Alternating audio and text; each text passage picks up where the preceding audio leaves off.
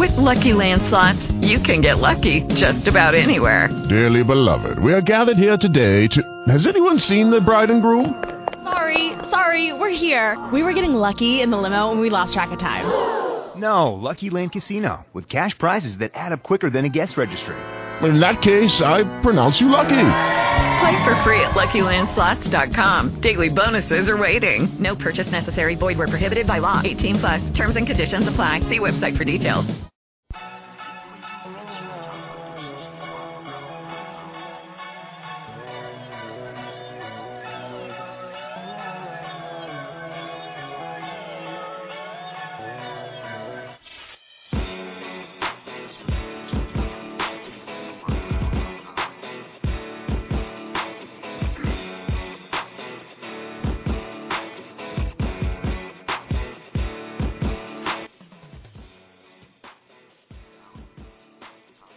Welcome, everyone, to a special edition. This is the NBA special for RF Sports Radio. My name is Rodney Fisher. Welcome you guys to the program. We're going to talk a lot about the NBA, of course, recap the All-Star Weekend, which we had the privilege to attend, and also get into Michael Jordan at 50, Russell's house, or Charles at 50, and also get into the new trade rumors, and as the trade line does approach us very, very quickly, which will be Thursday at 3 p.m. Eastern Standard Time. I want to remind you guys to always follow us online by going to the website, rfsportsradio.com, or follow us on Twitter at twitter.com/rfsportsradio. So let's jump right into the NBA talk. If you guys will join our conversation, if you're listening live, just give us a call at 323-927-2906. That's 323-927-2906. Royce will join me later on the program as well, as soon as he calls in. So we want to welcome you guys and get into some NBA talk. First, before we get started, we have to do this first. We have to remember, of course, the passing of Jerry Buss, who passed away at the age of 80. Jerry Buss, of course, was the owner of the L.A. Lakers and pretty much put Showtime in L.A., bought the team in 1979, and passed away yesterday.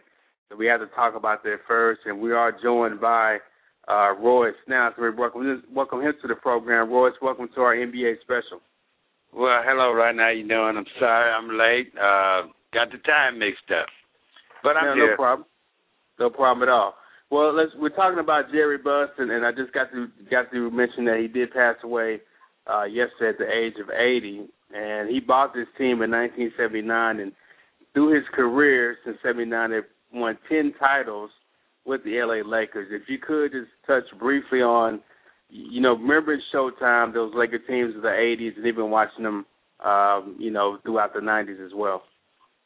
Well, Rodney, growing up, I grew up watching the Lakers all the way from Wilt Chamberlain to Kareem Abdul-Jabbar to the present-day Lakers. And let me tell you, that was a 10-year NBA dynasty. I mean, they won 10 championships. But everybody enjoyed the Lakers. They were a sight to see, well put together team. Everybody seemed to like playing for the Lakers. Everybody wore Lakers stuff at one time or another. And I'm pretty sure 80% of America were Laker fans. I would say 50%. You were either Boston or the Lakers. Those two teams always battled each other out. And 15 titles for the Lakers, 16 for Boston. And, they were pretty dominant over the years I watched basketball growing up. But, when the Mavericks played the Lakers was a couple of years ago during the finals, Jerry Buss did come to Dallas. I did have a chance to meet him. He was a presence when you walked in the room. I didn't know him personally. But from everyone's talking about how great a person he was and how he built that dynasty, and a lot of people have said great things about him. So I had a lot of respect for him. But, I don't know if that's going to change the dynasty of the Lakers, but I know he built a dynasty that will probably go on for years and years.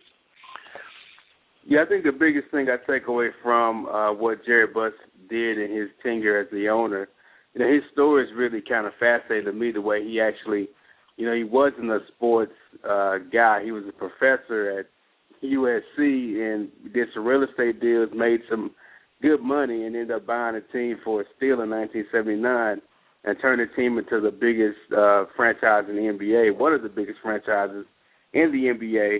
But I think that the thing that really points out to me is that as an owner, for as long as he's been there, just think about some of the players and teams he's built. You know, anywhere from bringing in Magic Johnson, Kareem Abdul-Jabbar, as you mentioned, James Worthy, even with Shaquille O'Neal, Kobe Bryant, and the coaches that he's had, Phil Jackson and Pat Riley. You know, he's brought in some of the top talent from around the NBA and top talent out of college, even out of high school, and even GMs. Having Jerry West as a GM was a huge deal.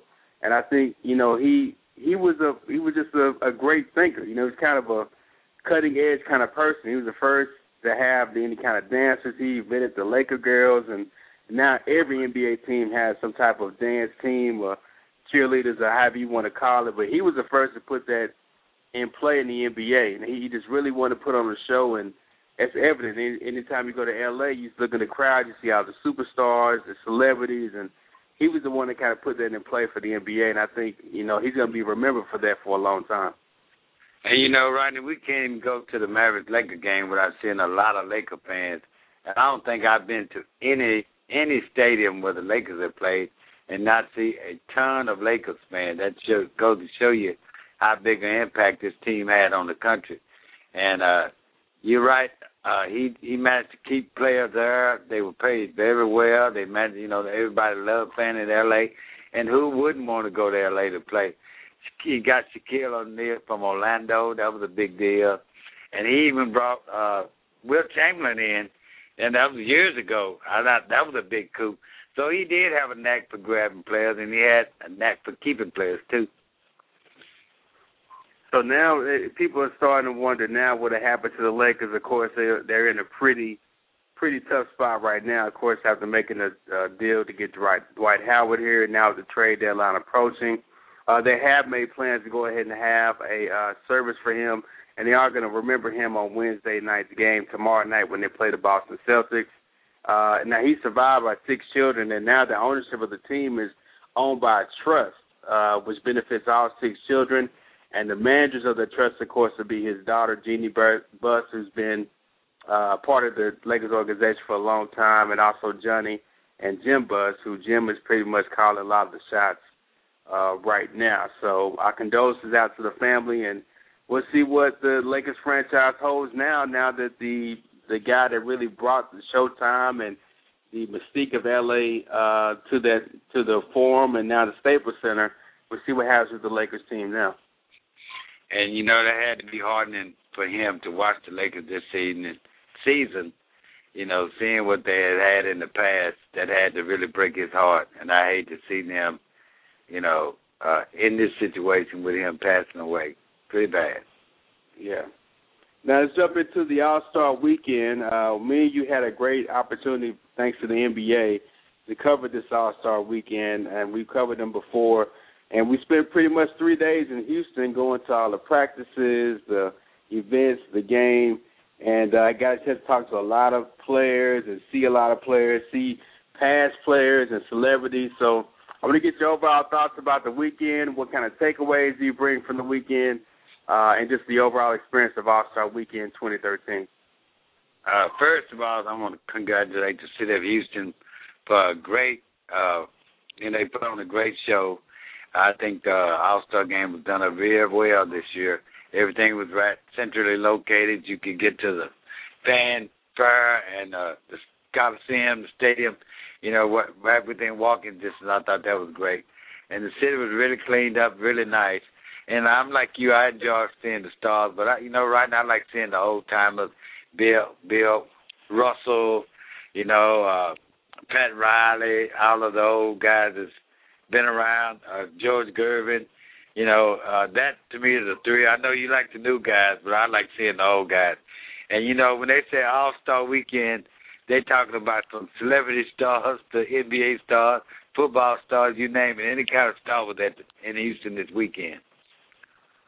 Yeah, I would agree with you on that. And I appreciate seeing the old guys, too. I had a chance to talk to Hakeem Olajuwon, also talk to Clyde Drexler, Yao Ming, Rudy Tomjanovich, Dr. J, Bill Russell. I got a chance to talk to these guys, and that was really a big highlight for me. I know I like a lot of the newer guys, but, I get a chance to see them as I cover some of the games, but seeing these older guys come out there, and I thought having them as judges, a lot of the old guys from Houston as judges was a big deal. Keem Olajuwon and Yao Ming and others, be judges. Right. I thought that was really nice.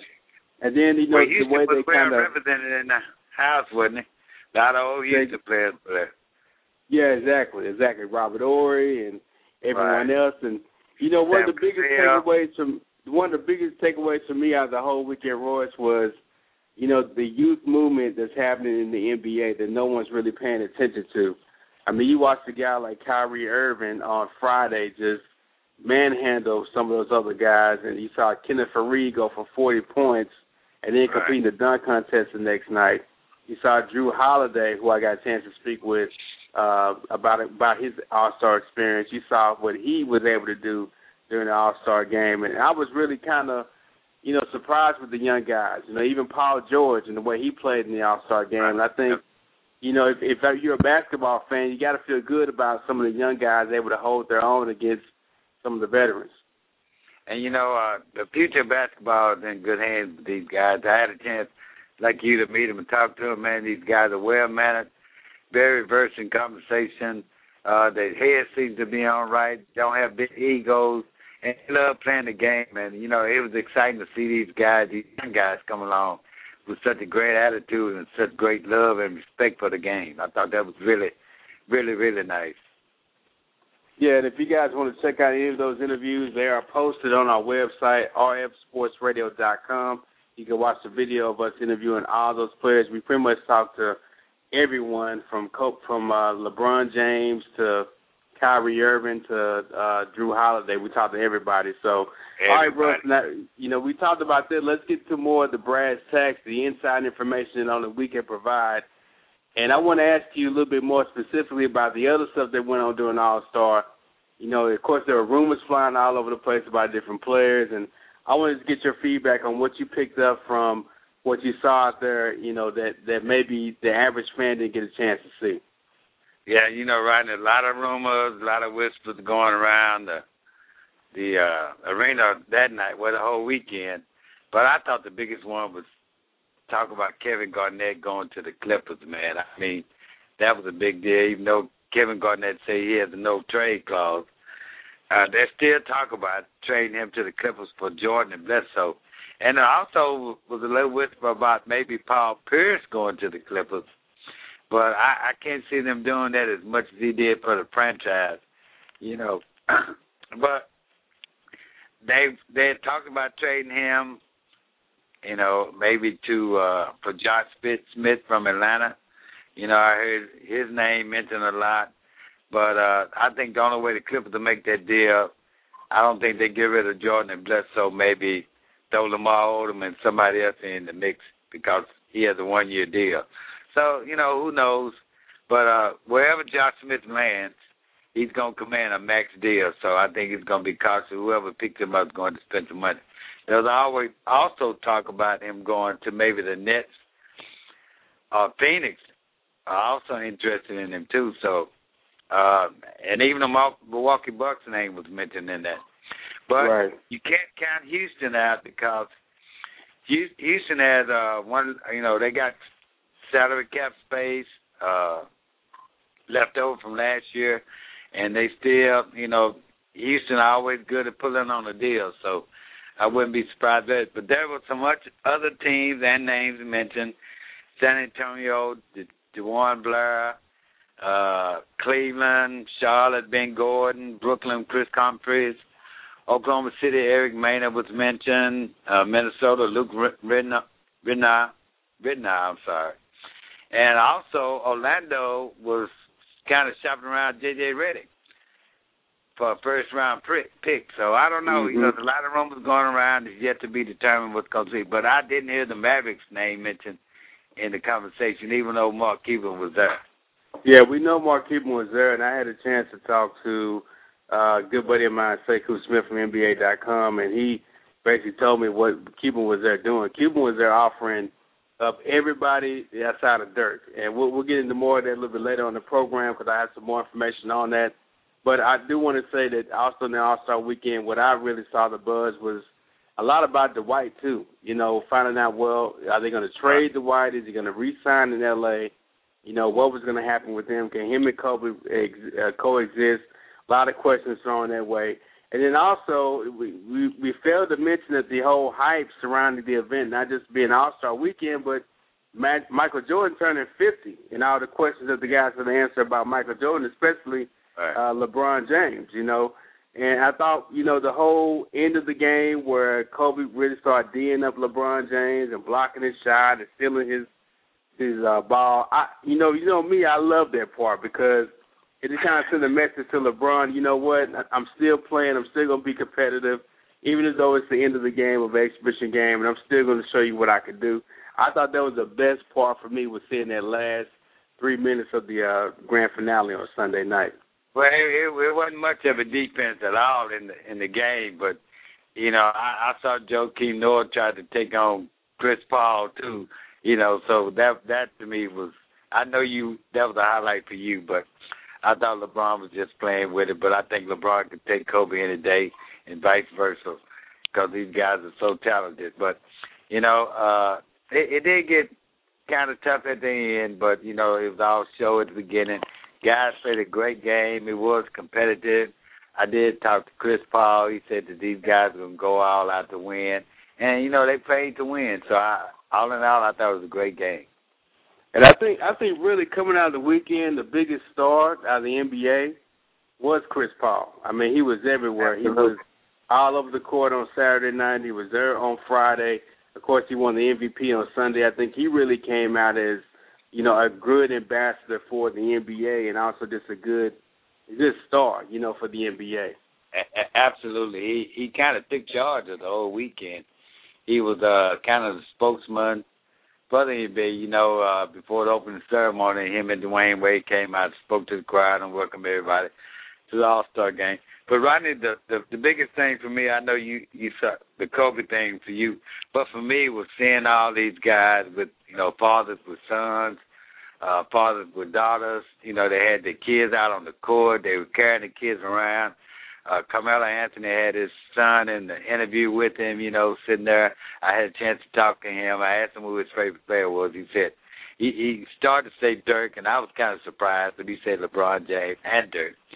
And that was surprising to me. But to see them with their families, you know, the reputation these guys have, and to see them with their kids and, you know, just playing out on the court with them. I saw Chris Paul's son and Kobe's daughter playing, you know, basketball together. I thought that was really nice just to see the guys and their families and see them being fathers.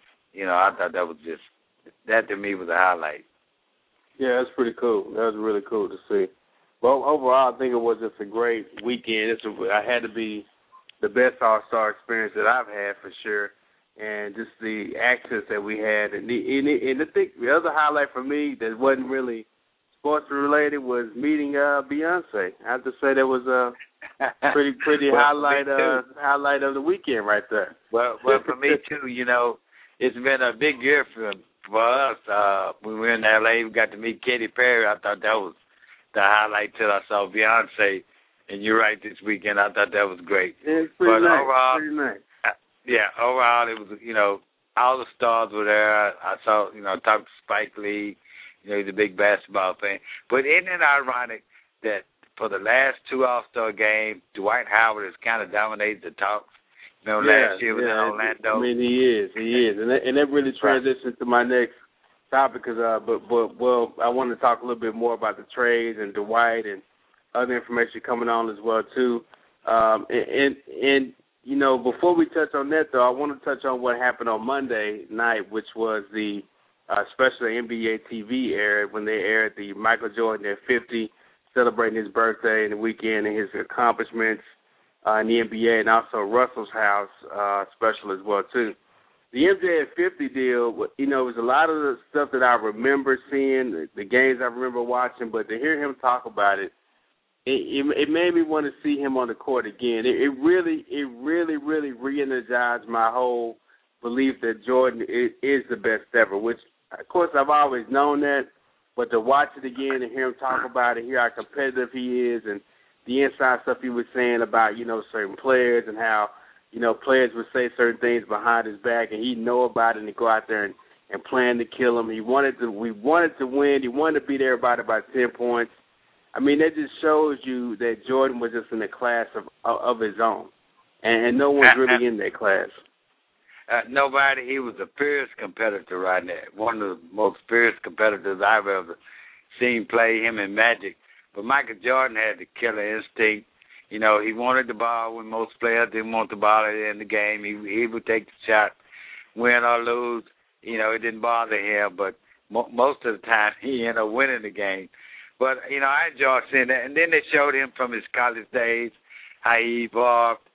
He didn't start in high school, but he evolved in college, and how he got pushed around his first couple of years in the league, and how he built himself up. He got stronger, right. He got faster. He built himself up to be more competitive because Detroit had beat him up in the finals.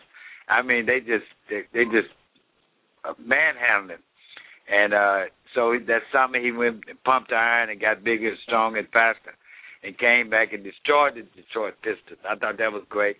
And then seeing his whole life story, they showed him being a father. They showed how much love and respect he had for his father, and how his father's death affected him so much.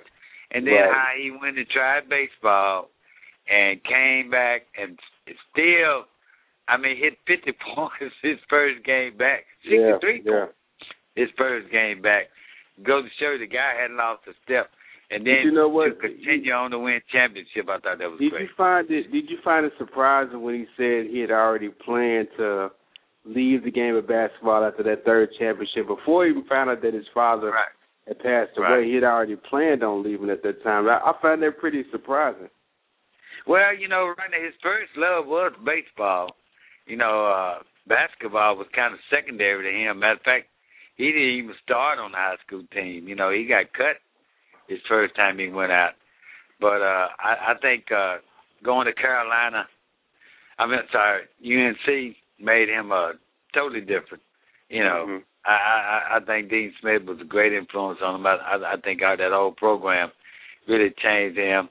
And apparently it lit a fire that had been down in him, but his first love was baseball. He really wanted to play baseball. So I thought it was really unique how he felt like, he started his real coming out career hitting that game-winning shot in North Carolina, and how he ended his career hitting the game-winning shot in '96 when they won against the Utah Jazz in Game 6.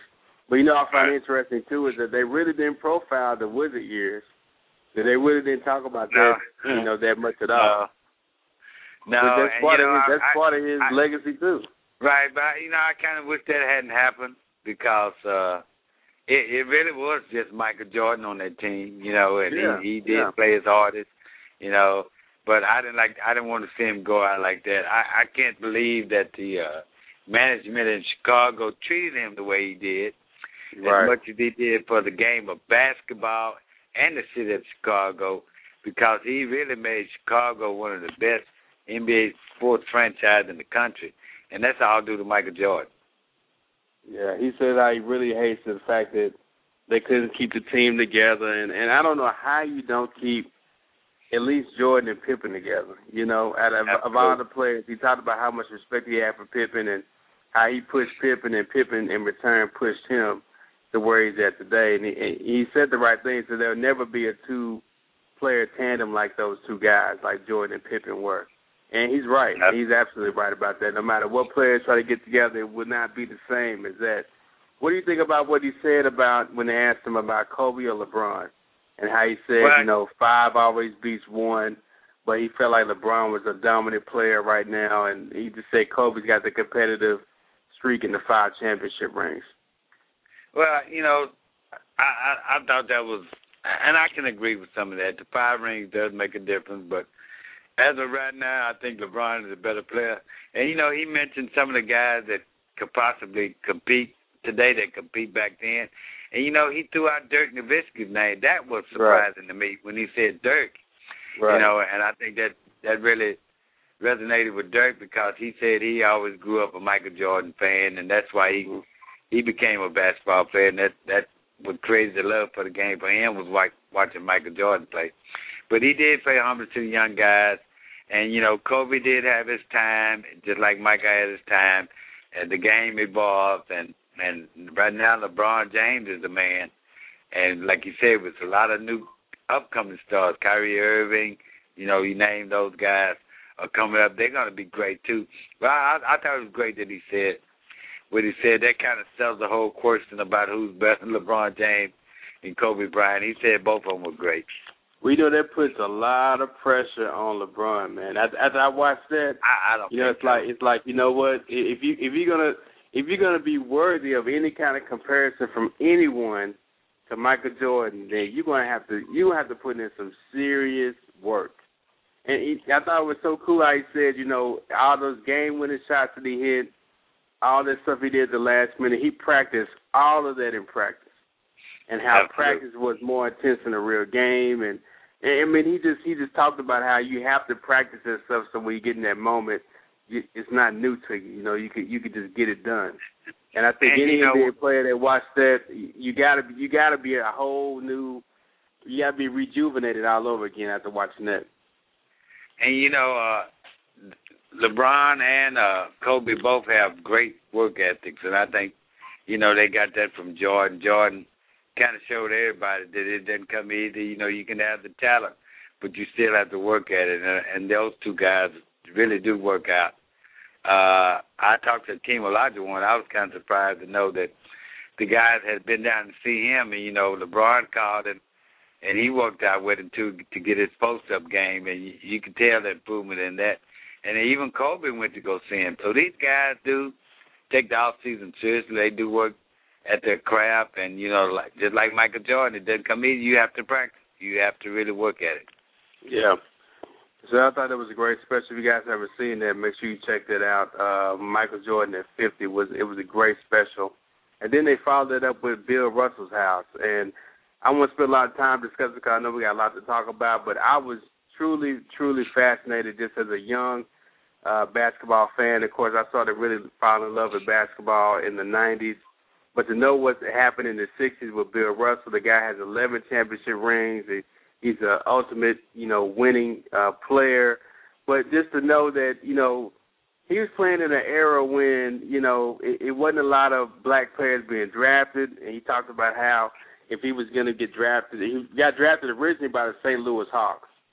Right. And he said that if he had to go to St. Louis, he would have never been in the NBA because there's such a racist environment in St. Louis. And luckily, Red Auerbach pulled together a blockbuster trade. He traded 2 Hall of Famers plus picks to get Bill Russell to come to Boston.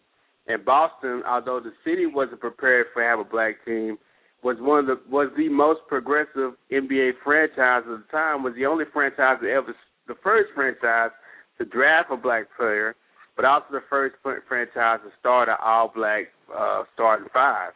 And Bill Russell said the best is since they were so progressive, they got the benefit of that in 11 championships, you know, for really breaking those barriers down. And to know he had to go through all of that and playing against Wilt Chamberlain and winning the MVP the same year that Wilt was averaging 50 points a game. I mean, that's huge. Absolutely. And Oscar Robertson was averaging a triple-double the same season, yet he won the MVP. And all his MVP trophies, he did not lead his team in points during any of those seasons, but yet he still won the MVP. Yeah, for all the guys growing up now, I suggest that you go back and look at some of these guys like you just mentioned. But Bill Russell, he was a Jackie Robinson in his time in basketball. You know, I even remember him talking about they couldn't stay in the same hotel when they went to other cities with some of the white players, you know. But Red Auerbach stood up for him. He took a chance with him, you know, and like I say, 11 championships. The guy, if you never had a chance to see him play, and I watched him play because I'm pretty close to his age, not as old as he is, but I watched him play growing up. And to go back and look at some of these guys, and if you think that LeBron and Kobe are great, Michael were great players, it's been great players in the NBA ever since it's been there, especially some of the black players, and they are great. And Bill Russell was one of the best I ever saw play the game. The guy was just a force to be reckoned with. He was a class act. I know he had to deal with a lot of racism in his time, but you never heard anything negative or bad about Bill Russell. He always carried himself as a gentleman. I thought it was fascinating just to find out that during the 60s when they were winning all these championships, being a dominant force in the NBA, they were only pulling in 8,000 people to come watch the game. They weren't even selling out, in Boston. The hockey team was selling more tickets than the Celtics were, although the Celtics were the top team in the NBA. Right, and I also thought it was fascinating, too, that during that time frame, they never actually kept a stat for block shots. And had they kept their stat, he'd probably be even more highly regarded than he was, because he was a defensive force down there. He blocked. I mean, he led. He's got to have more blocks than anybody in NBA history. Well, Rodney, we didn't have the social media or even the TV station that they have now, and really, you didn't get to see a lot of basketball on TV. You may have saw it once a week. But, you can turn on TV now and see a game every night of the week. You can see any team play. But, they didn't have that luxury back then. And rarely did people get to see him play until his golden years when he was a champion, when he was an all-star. A lot of people saw him play. But, it wasn't a lot of basketball to be seen back then. Basketball really wasn't as big as it is now. It was probably the third best sport after baseball and football. And now basketball is much bigger than it's ever have been before. It's worldwide now, but it was not a lot of exposure back then. Yeah, I thought it was really just an eye-opening piece for me, just learning more about him and his legacy, what he did. He was him and Will Chamberlain, all those guys that got together during the All-Star break and came up with the, he told the story about how they came up with the Players Association was. They were televising the All-Star game for the first time. And the players that got together said, you know what, we're going to meet, we're going to talk about the having the Players Association. Well, it snowed so bad that they couldn't all get together to meet. So they called the NBA and told them, look, we're not going to play the game. We're going to meet instead and talk about the Players Association. And the NBA said, okay, I tell you what, if you guys go ahead and play the game, since it really was their first televised All-Star game, if you guys play the game, we'll go ahead and certify the union at the end of the year no matter what. And that's how they got the Players Association started, Right. It was their leverage. It was what he did and what he did off the court, from helping Muhammad Ali and standing next to him. Absolutely. He stood up for him, nobody else. Right. Right. You talked about Jackie Robinson. He was Jackie Robinson's pallbearer, at his funeral. So the guys is like ingrained in sports and NBA and basketball, and for him to still be here to share those kind of stories I thought was fascinating for me. And listen, he got a huge standing ovation when they showed him on the Jumbotron at the All-Star game, and I think everybody stood up, gave him his due. But I recommend any young guy that never knew the story of Bill Russell or ever seen him play to go back and watch that great piece. I recorded it. I'm going to keep it forever. I TiVo'd it. But listen, you have to see it. It's a must-see. Must-see. Yeah, and then the 11 titles he won his last 2 titles as a player-coach.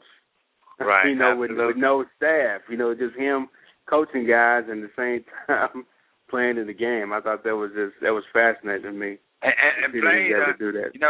These guys now play, 20, 19, 23 minutes?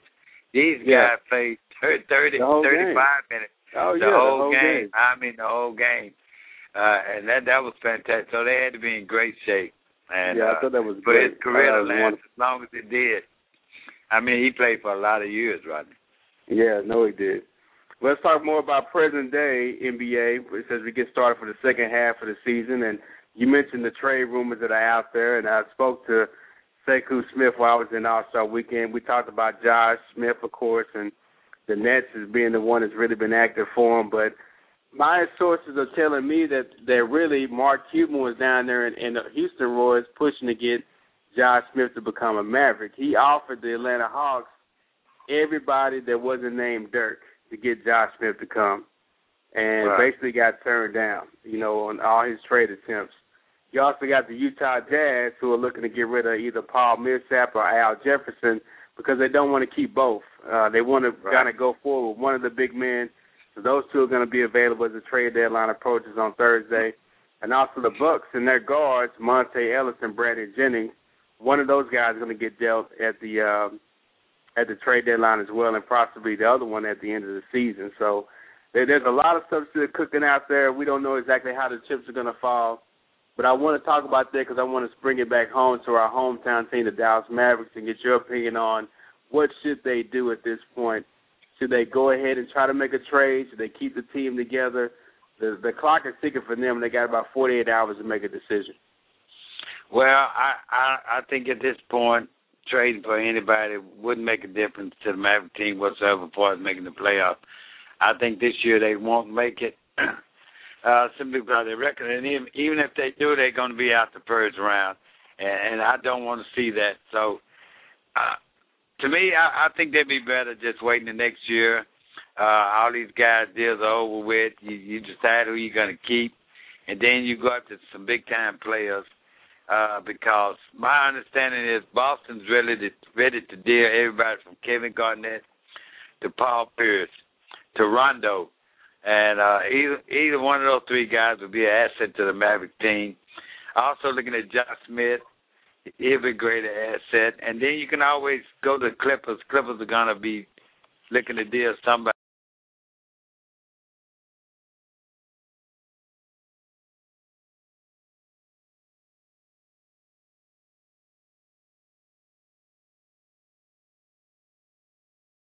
They should try to figure out some kind of way to position themselves to pull in a Dwight Howard. If the Clippers are stupid enough to let Chris Paul go, I think they should go ahead and stick with their plan and try to get something accomplished with some of the top guys in the league. Because if you look at the way the league is constructed now, you got to have a star. I mean, that's the bottom line. You got to have a superstar on your squad to make it all work. I mean, anything else is what you're doing right now. Piecing people together. And Dirk wants to play with a top guy. I mean, I think Dirk deserves to play top guy. So that's how I feel about it. I think they should stand pat, hold on to everything they have, and work with that. And we'll find out what the Mavericks decide to do here as the season approaches. Very, very, very, very active, trying to get something done. It's just they can't make any deal work right now. So I think they should hold pat and keep the team the way they are. Well, that's our show for tonight. I want to thank everyone for tuning in. I want to remind you to go to our website, rfsportsradio.com, and watch all the interviews from the All-Star Weekend. Also watch our All-Star Weekend movie, which is a 3-day behind-the-scenes look at everything NBA, from the celebrities to the players as well, and in-depth interviews one-on-one with them also. Stay tuned. Make sure you always listen to us on TuneIn Radio. It's the TuneIn Radio app. Just search for RFSN, and you can hear 24-hour sports talk from a fan's perspective. Thank everyone for joining us. We'll talk to you guys soon. RF Sports Radio, rfsportsradio.com.